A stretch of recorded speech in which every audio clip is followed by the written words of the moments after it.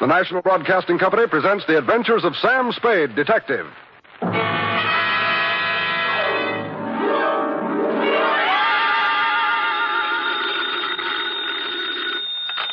Spade Detective Agency. Me, sweetheart.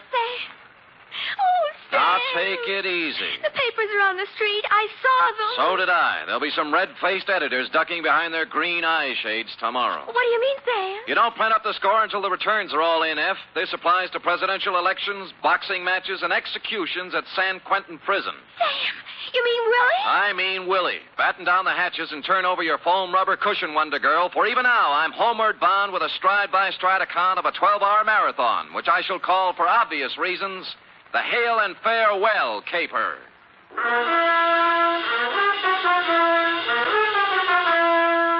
Transcribed for NBC, William Spear, radio's outstanding producer-director of mystery and crime drama, brings you the greatest private detective of them all, starring Stephen Dunn in The Adventures of Sam Spade.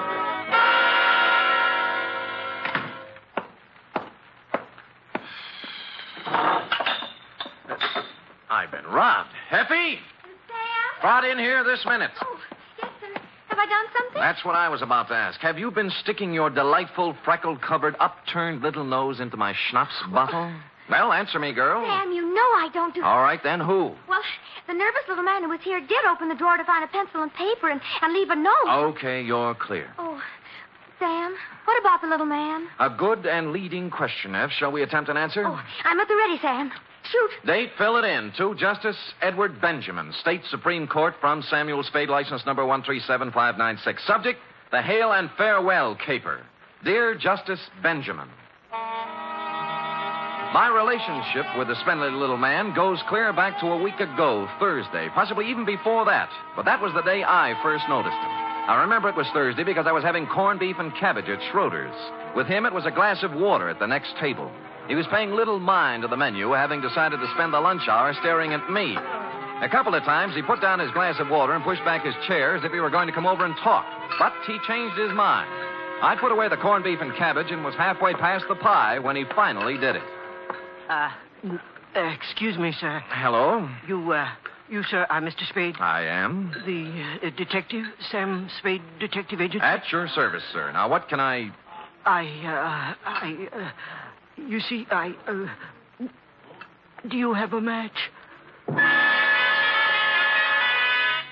I gave him a match, and he thanked me and went out. On Friday, I saw him in Ben's grotto over a plate of wrecked sole. We got just about as far, then he returned the match he owed me. The following week, I saw him 4 times, once as I was going into a show, once at the post office, and twice as I was going into my office building. Each was the same. We'd get up to the point where he was about to tell me something, then he'd back down and ask me what time it was, or did I have a horse in the fifth at Golden Gate, or would I lend him a cigarette. Then he'd bustle off as fast as his spindly little legs could carry. And thus matters stood yesterday. Place, my office, time, 1:37 p.m. Sam Spade.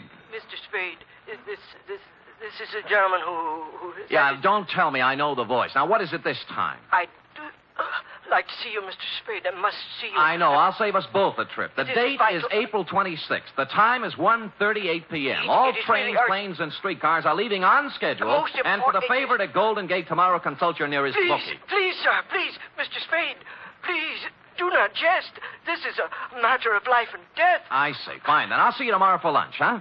I won't be here, Mr. Spade. Oh, where'll you be? Dead. Look, I'm tired of this, Mr. Spindley. Give it to me straight or sign off. Now, what is it? You've got to listen to me, Mr. Spade. It's most important. It's a life or death. It's a life... Hello? Mr. Spindley? Hello?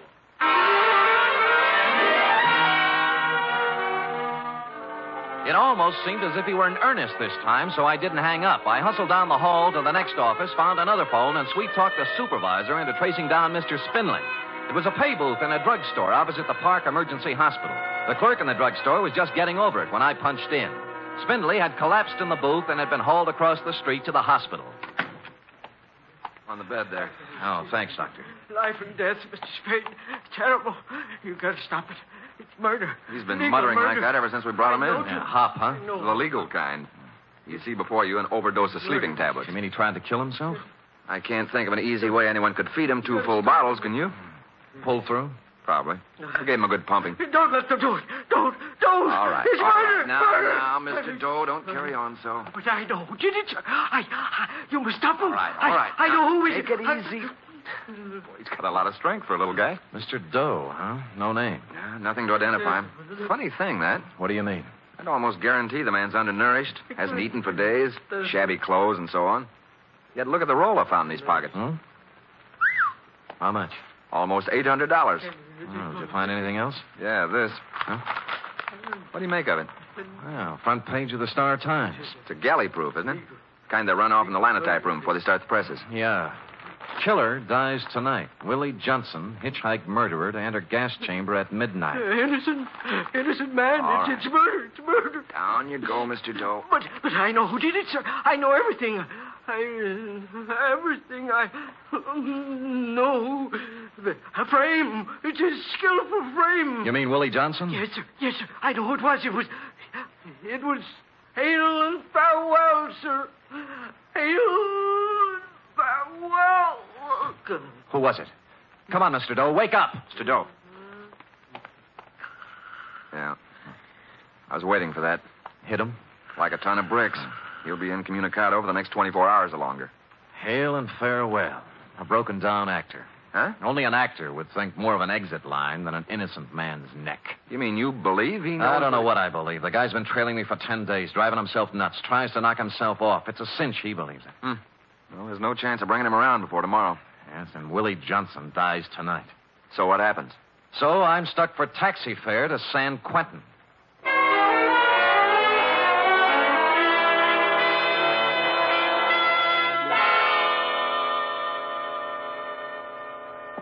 Believe in him?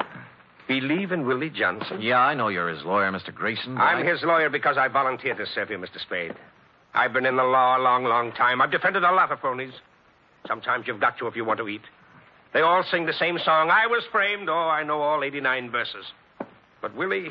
Yeah? Willie's song is different. Because Willie Johnson's an innocent man. Willie was framed. 4 appeals. 4 appeals, 4 stays. And we've had our last one. It's folded up now, Spade. I'm going to take the walk with him at midnight. So do something for me, will you? Sure. When you walk into a cell, remember you're talking to a man who's going to die in less than 8 hours. We're trying to build his spirit up so he can go out with the colors flying, you know? Yeah. Don't give him a lot of false hope, Spade. Because there isn't any.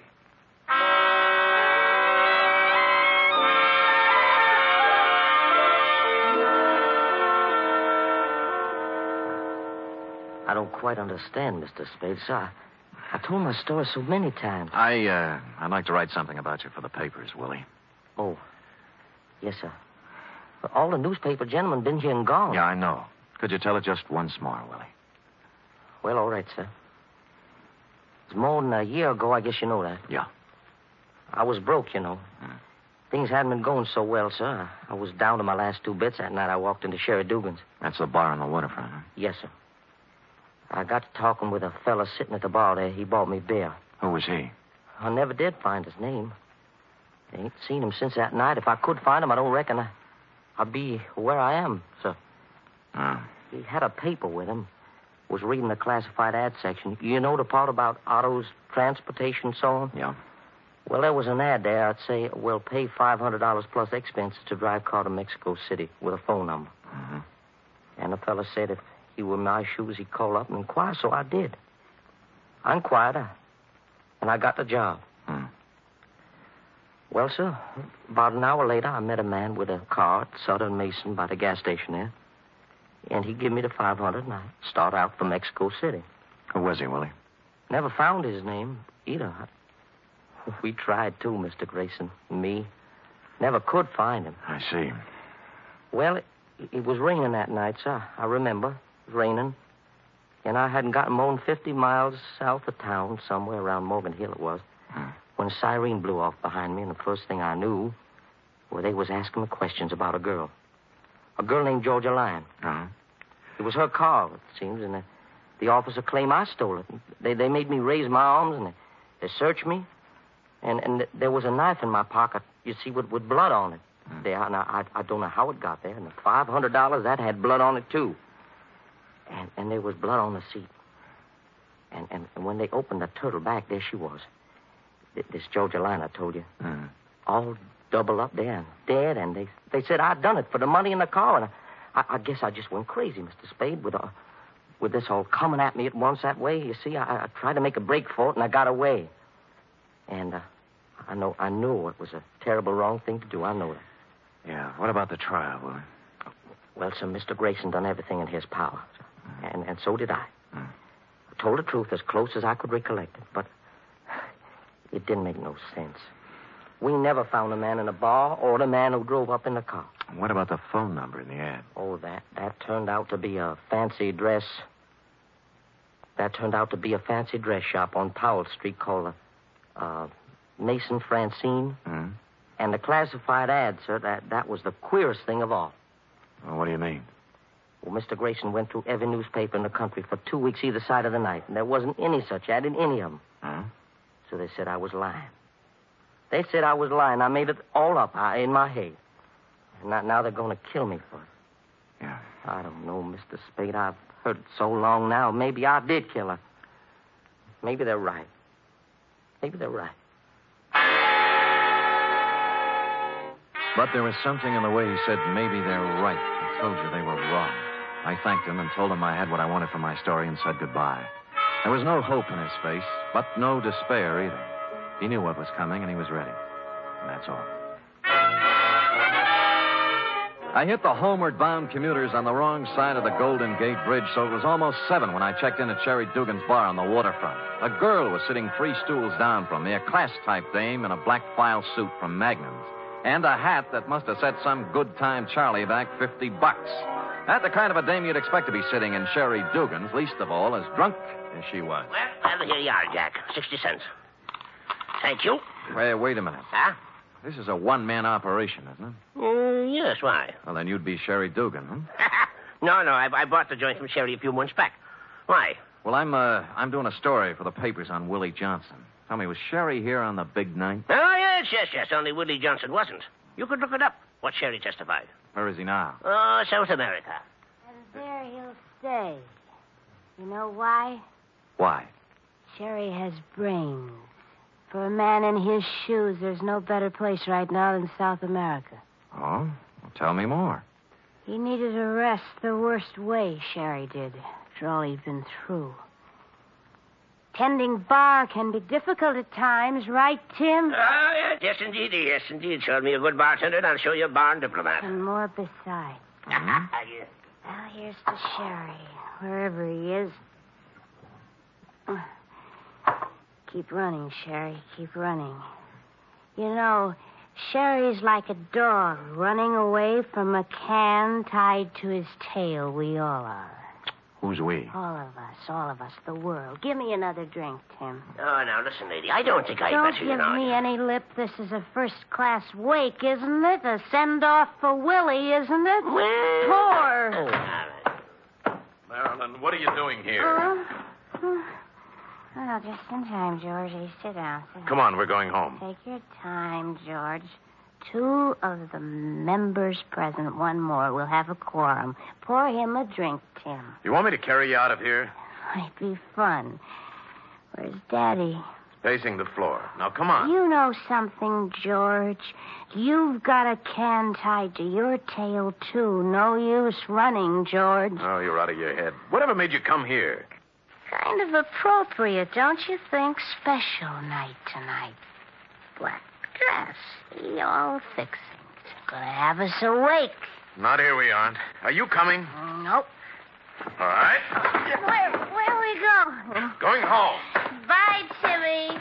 And you, whoever you Hey, wait. How about... Hold it. How much does she owe you? That's $3.45. Here. It's worth it. Now, tell me, who is she? Oh, it's a model. Some dress shop uptown. Oh? Like the Maison Francine, for instance? Yeah. How'd you know? Just a hunch. What's her name? Oh, Marilyn Hale. Her old man runs the Star Times, you know, the publisher. Yeah. The guy is his partner, George Farewell. You must have heard of the firm Hale and Farewell. I had, but it was a slightly different reading from the one Mr. Spindley gave me at the hospital. I looked at my watch. Willie was 4.5 hours from the end of the line when I took off for the press room at the Star-Times.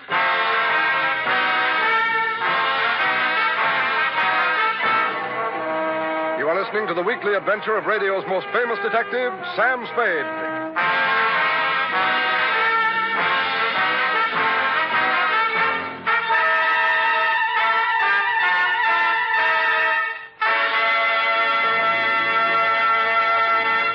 Three chimes mean good times on NBC. There's fun and music for you tomorrow evening with the Dennis Day Show. There'll be songs by Dennis and another typical tangled comedy situation, the kind of hilarious mix-up that could happen only to Dennis Day.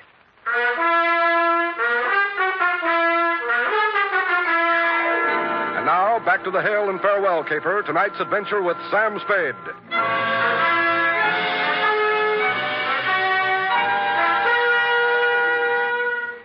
Time 8:11. I got out of the elevator in the basement of the Star-Times building on Mission Street and started looking for the press room foreman, somebody named Joe Fortescue. I finally found his feet sticking out from under a sick linotype, hauled him out, and tried to make him understand what I wanted. Yeah, I know who you mean. I know, a little bandy-legged guy. Can't hear you. I say, he's a little bandy-legged guy. Yeah, that's the guy. Hello, what about him? Come on. Go ahead, you first. Now, who is he?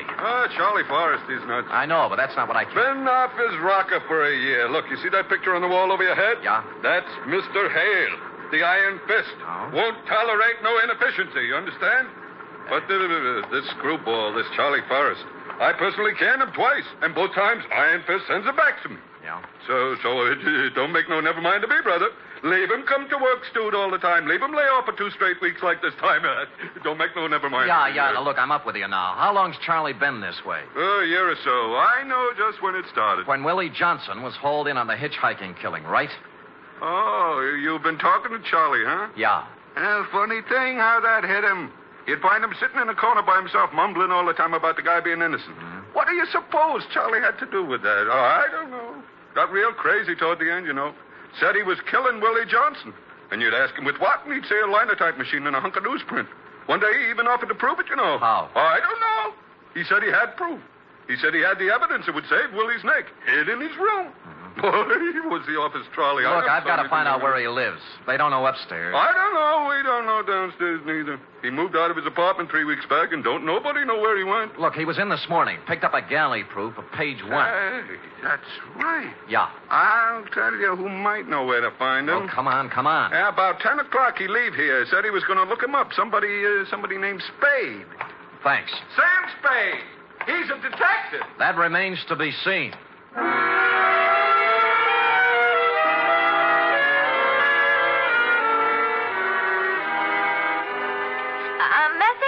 A bandy-legged little guy named Charlie Forrest, F. He must have been in around 10:30 this morning. Oh, dear, I didn't get here till 11. They're still clearing stuff off the tracks from the MacArthur reception. Yeah, never mind that now. Listen, write this down. Oh, wait till I find a piece of paper. Hurry up. Here, under the ashtray. Yeah. Go ahead, Sam. Call Jeremy Grayson. He's a lawyer, and he's with Willie Johnson in the death row at Quentin. Tell him to get hold of a justice on the state Supreme Court and hold the line open till I get him. You got that? Yes, sir. Is there anything else? No, I'll get back to you in a little while. Sam, wait a minute. Don't hang up. What's the matter? This paper I'm writing on under the ashtray. It's a note. Well, go ahead. Mr. Spade, please contact me at once. Charles W. Forrest, Bellflower Hotel, 338 Stockton Street. It took 20 more minutes to cross town and 10 on top of that to convince the clerk at the Bellflower I had a right to the key to Charlie's room, which I had not. I tossed the room from the light fixture to the floorboards, covered everything from the window shades to the bathroom plumbing. Result, 1 batch of dirty laundry, 6 soggy cigarettes, and 2 empty bottles of sleeping pills. I was on my way out when I remembered one more thing. It wasn't an accident like in the movies. It was on purpose. I unscrewed the tops of the iron bedposts. Inside number 3, I found it.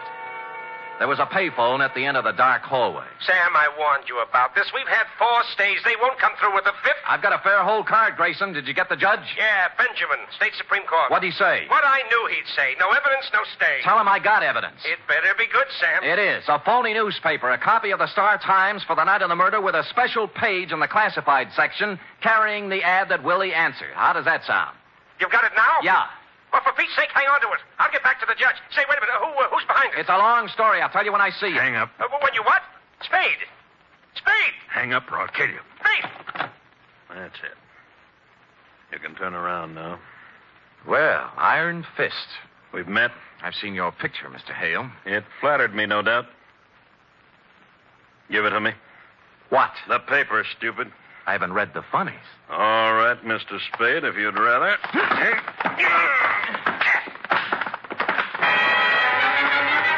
Iron Fist knew other games besides publishing. He moved up, I went for the gun, which suddenly wasn't there, and he was giving me a fast demonstration of judo for beginners. First thing you know, I was sprawled on the floor, and he was looking down at me along the barrel of his .38. I could kill you, I suppose, but why? Why? He backed off toward the window, spread out the paper, and crumbled it up. No. You know what you're doing with that match, Hale? Shut up. You're burning Willie Johnson at the stake. I said shut up.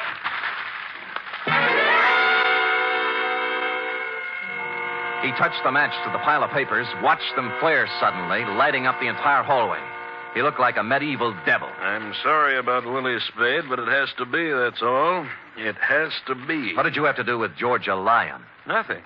Nothing at all.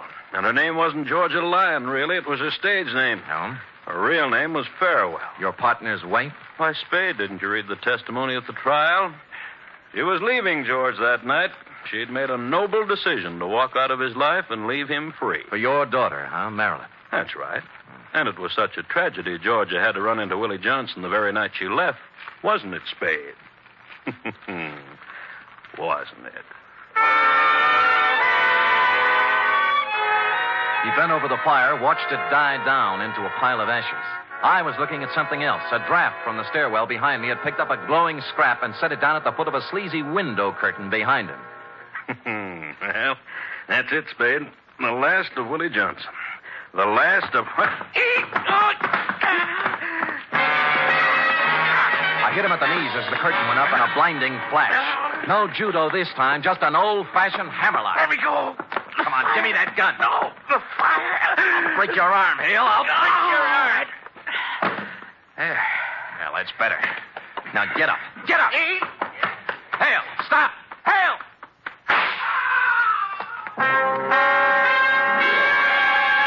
I caught him in the leg as he hit the top of the stairway. He took off like an eagle, lit on his neck halfway down, and toppled the rest of the way like a loose-packed sack of laundry. He was dead when I got to him. Score, with an hour and 5 minutes to play, no evidence, one dead witness, one unconscious one killer, and accomplice at large. There was only one way left to go, and I took it.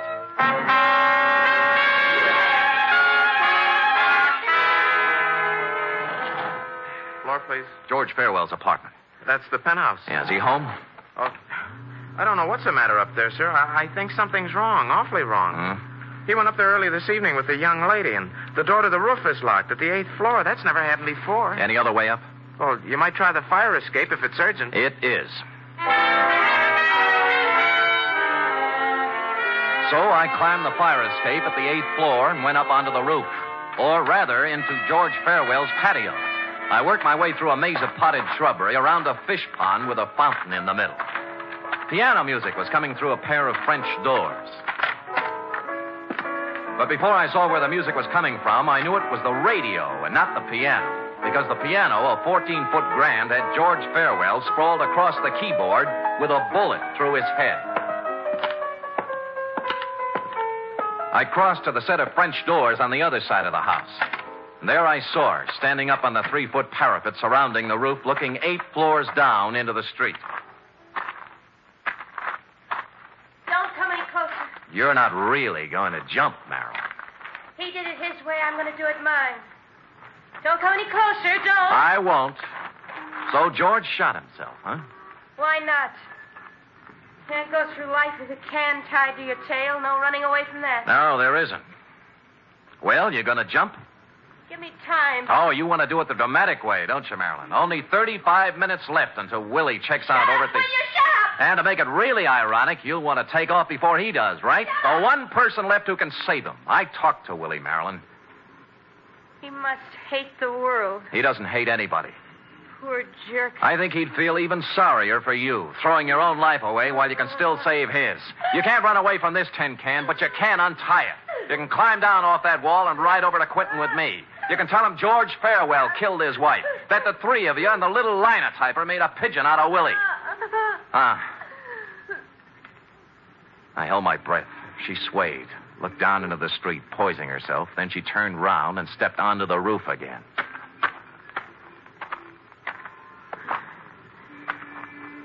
Let's go. Congratulations. Yeah. Only George Farewell didn't stab his wife that night. I did.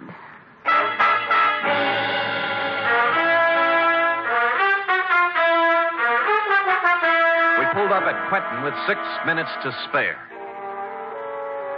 The foregoing Justice Benjamin is submitted in support of the stay of execution granted Willie Johnson and will be set forth in detail in Mr. Grayson's petition for a new trial.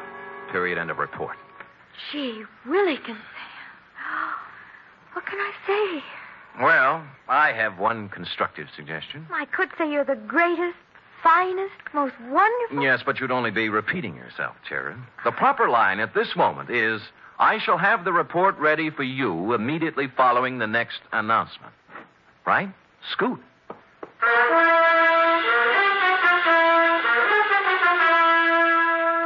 Three chimes mean good times on NBC. Listen to the stars on this Sunday's big show. Jimmy Durante, Ethel Merman, Milton Berle, and Gordon McRae, plus Meredith Wilson and his orchestra. Your MC on the big show, of course, is the glamorous Tallulah. You're invited. Here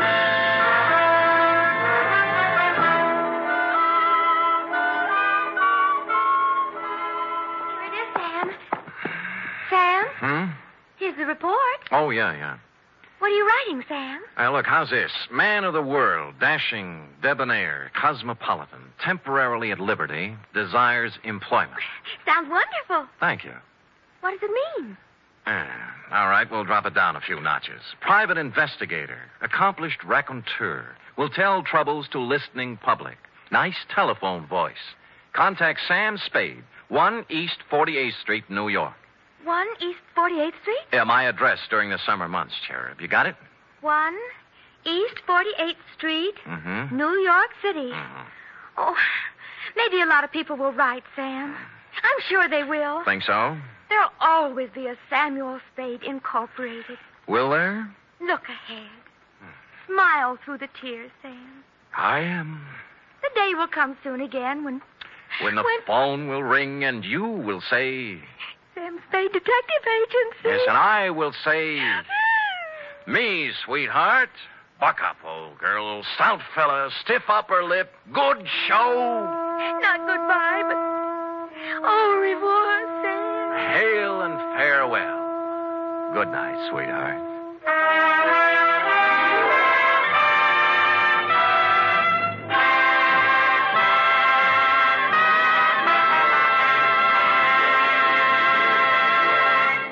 Tonight's transcribed adventure of Sam Spade was produced, edited, and directed by William Spear. Sam Spade was played by Stephen Dunn, Lorene Tuttle as Effie. Also in the cast were Junius Matthews, Olin Soule, Wally Mayer, Sidney Miller, Kathy Lewis, Paul Frees, Ed Max, and Lou Merrill. Script for tonight's adventure by Harold Swanton.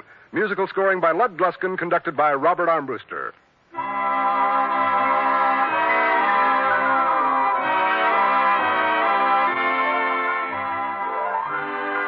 This is NBC, the national broadcasting company.